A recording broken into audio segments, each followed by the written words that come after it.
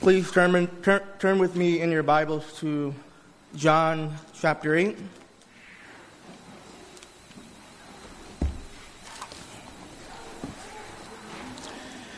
John chapter 8, beginning in verse 12.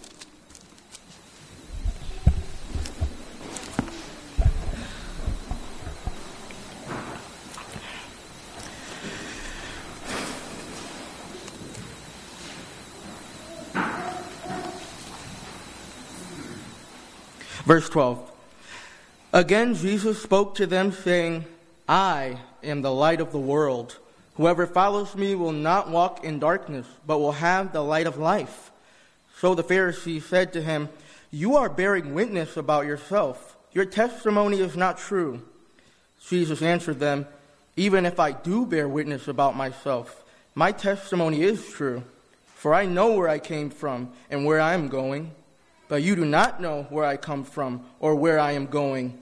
You judge according to the flesh. I judge no one. Yet even if I do judge, my judgment is true. For it is not I alone who judge, but I and the Father who sent me. In your law it is written that the testimony of two people is true. I am the one who bears witness about myself, and the Father who sent me bears witness about me. They said to him, therefore, Where is your Father? Jesus answered, You know neither me nor my Father. If you knew me, you would know my Father also. These words he spoke in the treasury as he taught in the temple, but no one arrested him because his hour had not come. Thus far the reading of God's word.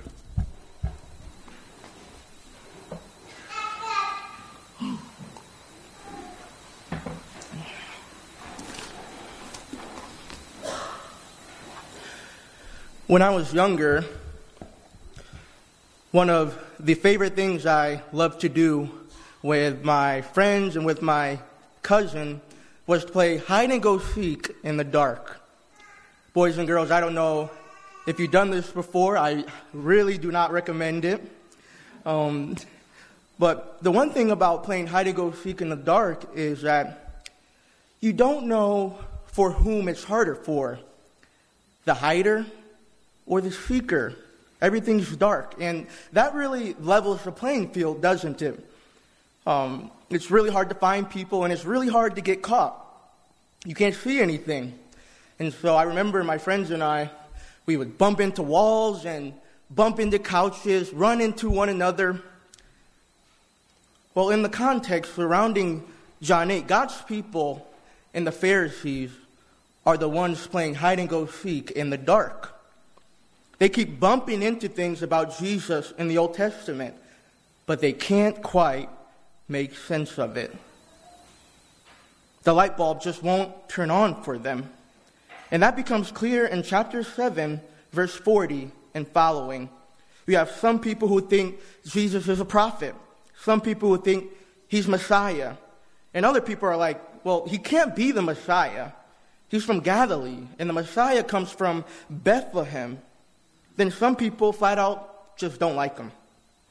So you have all these different opinions about Jesus, and some are half right, others are entirely off target. And you know what, today? We too are in the dark. There is a great darkness in our land, you could say. A lot of different opinions about Jesus. And if you were to ask 100 people, who is Jesus? You would likely get 100 different answers, right? Jesus is a social justice warrior. He fights for the oppressed. He really didn't like rich people all that much. He doesn't really like those in power. Or he's a political revolutionary. His job is to get our guy back in the White House. Then everything will be all right. Man, that Jesus guy, he's a really good teacher. He's a good philosopher. He really taught people what it meant to be a good person.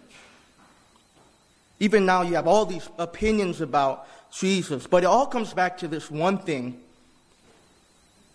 There is spiritual darkness in the world. People are reaching into that void, into that darkness, trying to figure out life for themselves, trying to make their own identity, trying to be their own light and find their own light. And yet, they don't have the light. They are in darkness. And they need someone to turn the light on for them. Well, light surely would have been what the Jews were thinking about during this time, during this point in John, since it was the Feast of Booths, or the Feast of Tabernacles. And this feast was like time travel for Israel. Kind of like when people dress up in Civil War costumes every year and they reenact the Civil War, which I find really interesting. That's one of the darkest and bloodiest times, most stressful times in American history. But that's not the kind of reenactment Israel was going for. Theirs was full of joy and celebration. For 1 week, they would reenact or remember their father's time in the wilderness when God was leading them by a pillar of fire through the darkness. And Jewish literature shows us this would have been one of the happiest times of the year. There would be dancing and singing, and you have people holding burning torches of fire. And the workers in the temple, they would take 4 giant lamps, and they would light them in the temple. The temple, all of Jerusalem would be lit up, and there would be a party happening. The city would shine so bright it would easily stand out among the surrounding areas that were in darkness. And so Jerusalem was a city upon a hill, you could say, that could not be hidden. And if you were to take an airplane and go over Israel during the time of the Feast of Tabernacles, what you would see would be this bright, illuminating light in the middle of deep darkness. And that was really how God led his people through the wilderness. He led them by the pillar of fire in the night, in darkness. He was their light. He shined his light upon their path. And that's what the Jews are commemorating here in John 7. And that bleeds over then into John 8. That's our context. And so by the time we get to John 8, the feast is ending. The loud shouts are dying down. The flames are just a flicker right now, if not already out. There's literal and figurative darkness settling in among the people. And you can tell that just by looking at the Pharisees' interaction with Jesus right now. We can't get around the fact that there's deep darkness upon Israel. And that's our first point. There's deep darkness in our text. Their spiritual leaders are so blind and hardened that they call Jesus a liar. Look at verse 13. They say, "Who do you think you are, Jesus? You're bearing witness about yourself." Which for a Jew meant, you're lying.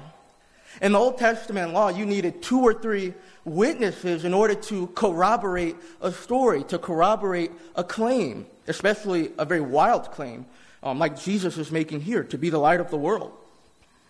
And so the Pharisees, they think Jesus is making such a wild claim, and they say, you're witnessing about yourself. That you're not allowed to do that. You should know your Bible by now. He's doing something criminal. And they know that the title Light of the World is a claim of divinity. They knew that because they knew their Old Testament. David says in Psalm 27, verse 1, "The Lord is my light and my salvation. Whom shall I fear?" And so in this psalm, David uses God's covenant name. And the covenant name of God will typically show up as Lord in capital letters in your Bible. And so he's saying, Yahweh is my light and my salvation. In Psalm 36, it says, "For with you is the fountain of life. In your light do we see light." And so in the Old Testament, light is applied to God. He has light in himself, but he's also the fountain of life, and he's the one that gives life to the people. And yet Jesus is saying, he's the one who is light in himself. He's the light of the world. He's the one that gives light to his people. What audacity. What an extraordinary claim. And yet he has no witnesses, right? The Pharisees want Jesus to corroborate his story. And so a time of celebration, a time that was supposed to be full of joy and full of happiness, has turned into one of confusion and darkness. And what great darkness it is when someone can call the light of the world a liar. You want to know who calls God a liar? The devil. The devil has been lying on God since the garden. And so the devil calls the light of the world a liar because he is the father of lies. And the Pharisees now bear his resemblance, don't they? So one, they call Jesus a liar. That's evidence of their deep darkness. But two, they begin to disrespect him even more, somewhat mocking rumors about him in verse 19. Verse 19. Jesus, where is your father? Now, you might remember the drama around Jesus' birth by the Virgin Mary. There were likely many people who thought Mary had been unfaithful to Joseph. I mean, a virgin giving birth, when has that ever happened? That's unheard of, right? And the Pharisees are playing on those lies. Jesus, you keep claiming your father testifies about you, but do you even know who your father is? Where is your father? Do you even know him? But Jesus then turns the tables on them. In verse 20, Jesus answered, you know what? You know neither me nor my Father. If you knew me, you would know my Father also. In other words, Jesus is not holding back. He tells them, you think I don't know my Father, then you really have no clue who my Father is. Because if you knew him, you would know that I came from my Father. You would get the family resemblance that I have to my Father, but instead, what is your family resemblance? You're calling me a liar, and yet your father is a father of lies.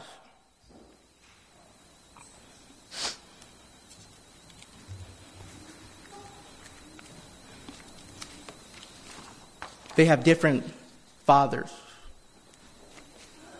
So clearly, the Pharisees are blind and in spiritual darkness. And they need the illuminating light of Christ. And that's our second point, the illuminating light of Christ. The Pharisees can't stand that Jesus claims to be God, and at the end of chapter 8, they're ready to kill him for it. Indeed, this would fulfill Isaiah 9, verse 2. The people who walked in darkness have seen a great light. Those who dwelt in a land of deep darkness, on them has light shone. But what happens when the light shines on people that love darkness? It exposes who people really are. Right?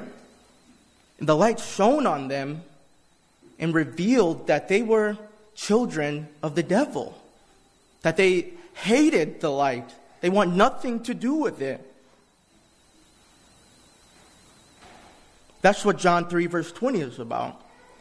For everyone who does wicked things hates the light and does not come to the light, lest their deeds be exposed. And you've likely encountered people like that. You try and shine the light of Christ to them. You share the gospel with them. And if you're going to Boardwalk Chapel, there are plenty of people who are like that on the boardwalk. You try and share Christ with them, and they're like, get away from me. I don't want anything to do with you or him. You're weird. I don't like that. They hate Christ's guts, and they hate yours, and they would kill him if they could. They trample upon his name. But even those people who are in deep darkness, they still need the light of Christ, don't they?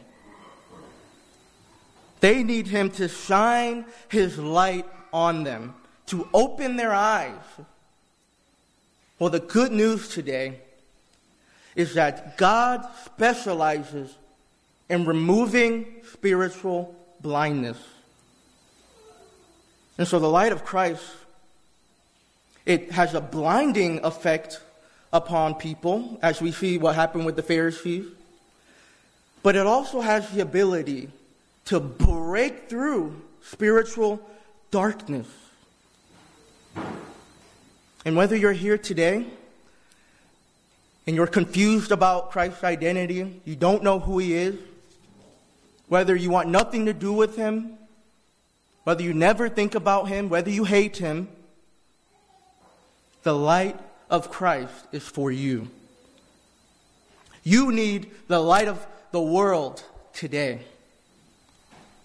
And you might be thinking, well, I don't think I'm in darkness. Why would I need the light of the world? I'm not blind. I don't even wear contacts. I don't even wear glasses. What do you mean that I'm blind and I'm in darkness? Well, this is what I mean.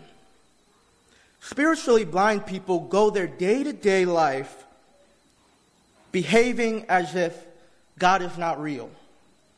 They have no good thoughts towards God. They live for their own glory and not God's glory. They're relying on their own strength and not God's strength. And so if that's you, then you are dark in darkness and blind, whether you know it or not. And that's the worst kind of blindness there is, when you're blind and you don't even know it. And I think the Matrix is a perfect example of that. The people in the Matrix, they could look up and the sun would be shining, and yet there was this darker reality behind the scenes. They would live completely unaware of it. And in fact, they were under the influence of the darkness. And it wasn't until Neo, the main character, is woken up, as it were. He was living his day-to-day life normal, going to work, partying. But then he wakes up. And note that he didn't wake himself up. Someone else had to open his eyes. Someone had to approach him. So if you do not follow Christ today, there is deep darkness influencing you, whether you know it or not. Do you know that? I'm sure the Pharisees thought they were in the light. They probably thought they were the light. They thought they knew the law, but the truth of the matter is, how you answer this one question will determine your entire life, your eternity even. Who is Christ to you? Is he a liar? Is he a lunatic? Or is he light? In John 9, Jesus actually healed a blind man, and the blind man had to give an account to the Pharisees about what happened to him. And so the Pharisees, they keep harassing him. But the blind man claims to know one thing. This is his testimony. He says, I was blind, and now I see. And that is a very short and powerful statement, isn't it? He describes conversion in 7 words. He says, I was blind, and now I see. Is that your testimony today? That you were blind? You might have grown up in church. You might have been a member of the covenant, baptized into a church family. You might have been walking as far away from God as possible. But whatever your story is, there came a point where you said, the Lord is my light. The Lord is my salvation. He opened my eyes. And that's the good news, that Christ did not leave you in a state of spiritual darkness, but broke through your darkened heart. And he shined the light of his gospel so that you would believe in Jesus Christ. You didn't do that on your own, did you? You didn't wake up one day and think, I'm going to believe in Jesus now. It might have been gradually, where the blindness gradually is removed, right? But there was a point where you could say, the Lord is for me. He's the light of the world, but he's my light. Has the Lord turned the light on in your heart? And so whether that happened when you were 4 years old or whether you were 40 years old, the only way you can believe in Christ is if the Lord has turned on the light in your heart.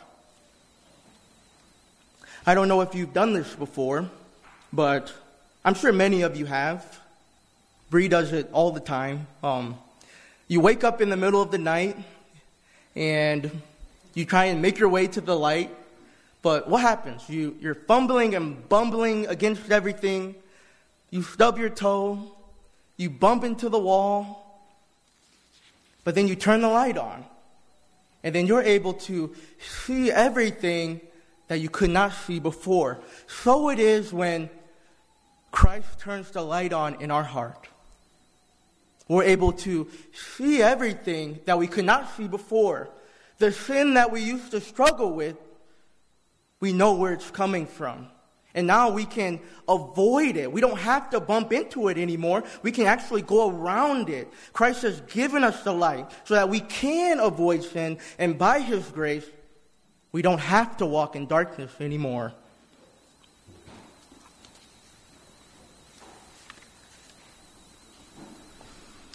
But if Christ has not turned the lights on for you, then you are still in darkness. That is the truth. You have no hope, no ultimate hope at least. You have no purpose, no ultimate identity. And you'll continue to bump into things in your life that you just don't have the answer for. Like, why does everything in this life feel empty and vain? When you lay down on your bed and the lights are actually turned off and you stare at the ceiling and you wonder, what's the meaning of my life? What am I doing here? Well, the reason why you don't have those answers is because you're not following the light. And Christ right now he's calling you out of the darkness. He wants you to stop giving yourself over to the vain pleasures of the world. And you have many questions, but he has the answer. All you must do is come to him and come to the light. He will give you a new life and a new path. And so whatever it is, whatever is keeping you from coming into the light, whatever it is, whether you hate him, whether you are confused about him, come and find purpose in Christ. Come to him, and he will give you a new identity. He will give you purpose in life. And true purpose and identity are only found in Christ. And this leads us to our final point. Let your light shine. I said earlier that Jesus has two witnesses to the fact that he's the light of the world. He has he and his Father. And yet, I think our text implies a third one. There are three witnesses to the fact that Christ is the light of the world. Himself, the Father, and you. You are the third and final witness that Christ is the light of the world. And Christ says in verse 12 that the one who follows him will by no means walk in darkness, but will have the light of life. And so now that our eyes are opened to who Jesus is, now that we know his identity, he gives us our identity. He gives us purpose. And Jesus confirms that in Matthew 5, verse 14. Could you turn there with me? Matthew 5, beginning in verse 14.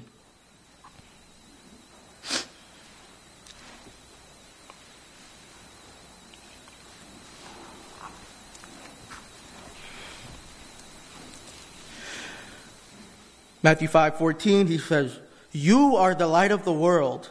A city set on a hill cannot be hidden, nor do people light a lamp and put it under a basket, but on a stand, and it gives light to all in the house. In the same way, let your light shine before others, so that they may see your good works and give glory to your Father who is in heaven." Now, isn't that amazing? He says, you are the light of the world. Now, we're not the light of the world in the same way that he is, because he's the one saving the world. But we're called to be a witness to his salvation in the world. And notice that he doesn't do this about any of the other I am statements. You're not the door. You're not the vine. You're not the way. You're not the good shepherd. He says, you are the light of the world. And also note, this title isn't given to just anyone. It's not given to a political party. It's not given to the NRA or the White House. But it's given to the church.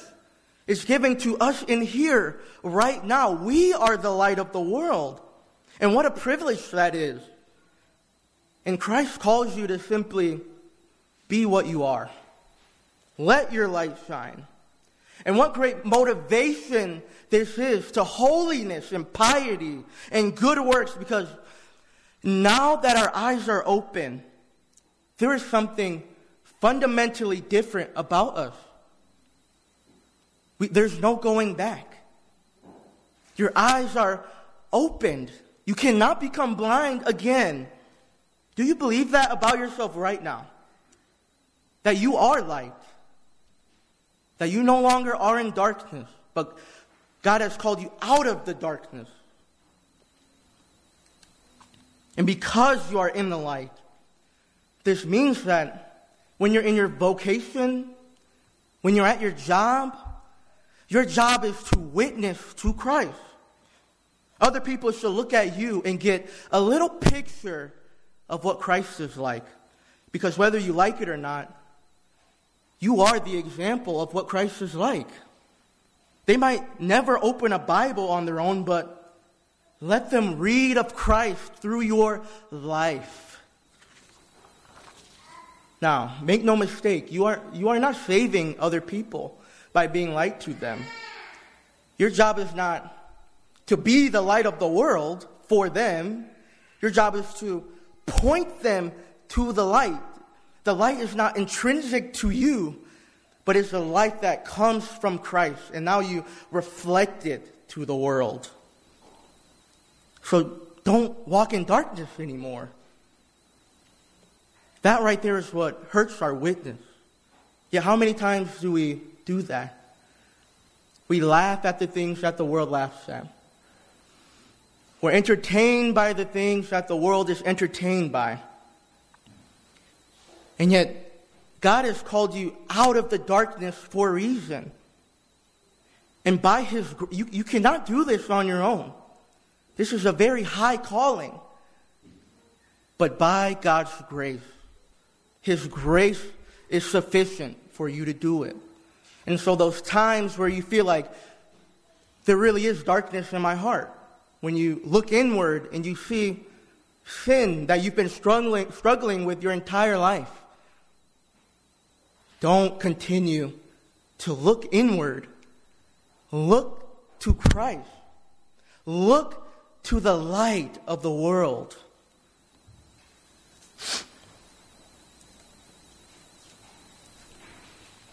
He's a lamp to our feet. And Christ is the one guiding our path.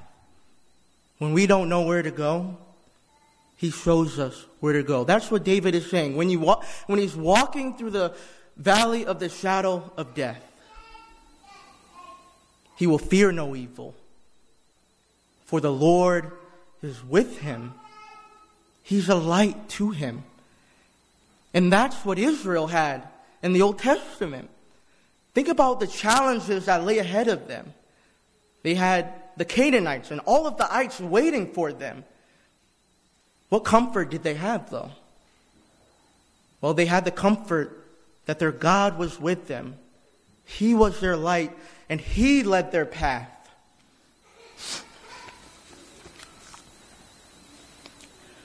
So as we close, I want you to remember that in the Old Testament, God's light only remained in Jerusalem. Remember the Feast of Booths, right? The Feast of Tabernacles. That was only a party in Jerusalem. And yet, God's plan all along was not that only Jerusalem would be light, or that only Jerusalem would have joy and salvation, but His plan was that the entire world would rejoice in His salvation and rejoice in the light and come out of the darkness. It wasn't enough that God called the great people of old to Himself. Remember, He called Abraham out of the world. You have Isaac, he was set apart. David and Solomon, the great men of old in Israel. God did not only have those guys in mind, but He had you in mind. He was thinking of you all those years ago. And that's what Isaiah says in Isaiah 49. About Christ, he says, "It is too light a thing that you should be my servant, to raise up the tribes of Jacob, and to bring back the preserved of Israel. I will make you as light for the nations, that my salvation might reach to the end of the earth." And so I don't think any of us are Jews here. We're all Gentiles. And if you've placed your faith in Christ, then you are the fulfillment of Isaiah 49. You, right now, God had you in mind thousands of years ago. And He said, one day, I'm going to open Cliff's heart. One day, I'm going to open Community Presbyterian's hearts. I'm going to shine my light on them. And then they're going to reflect my light to the nations. And so, in a real sense, the celebration and joy of the Feast of Tabernacles, it was incomplete. It was not enough. They were too small. And dear friends, are your eyes too small? Do you know what God can do through you? God's heart is big. God has a big heart. His heart is for the nations. God so loved the world, and Christ is the light for the world. And we now carry that light with us everywhere we go. We carry the gospel wherever we go. And what a joy it is to be a part of that. Amen? So let us continue to celebrate and praise God and continue that celebration of the Feast of Tabernacles, because we have a God who is leading us through the darkness. And because we have seen the light, but now we are called to be the light. Let's pray.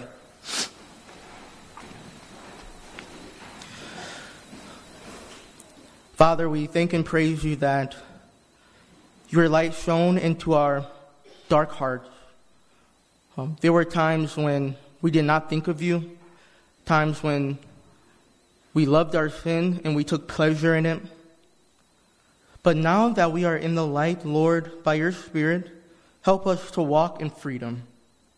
Help us to be a witness to Christ in this world, so that when others see your church, they would not revile her and thus revile Christ. But would we shine the light that Christ has given us And even now, the darkness is being pushed back. Even now, the kingdom of darkness is passing away. And one day, there will only be light. In the new heavens and new earth, your children will shine bright like the stars. And your Son, Jesus Christ, He will be the lamp. He will shine bright as the sun, and there will be no need for the sun. So, encourage us unto that time, and give us grace as we walk through the darkness. I pray this for Christ's sake. Amen.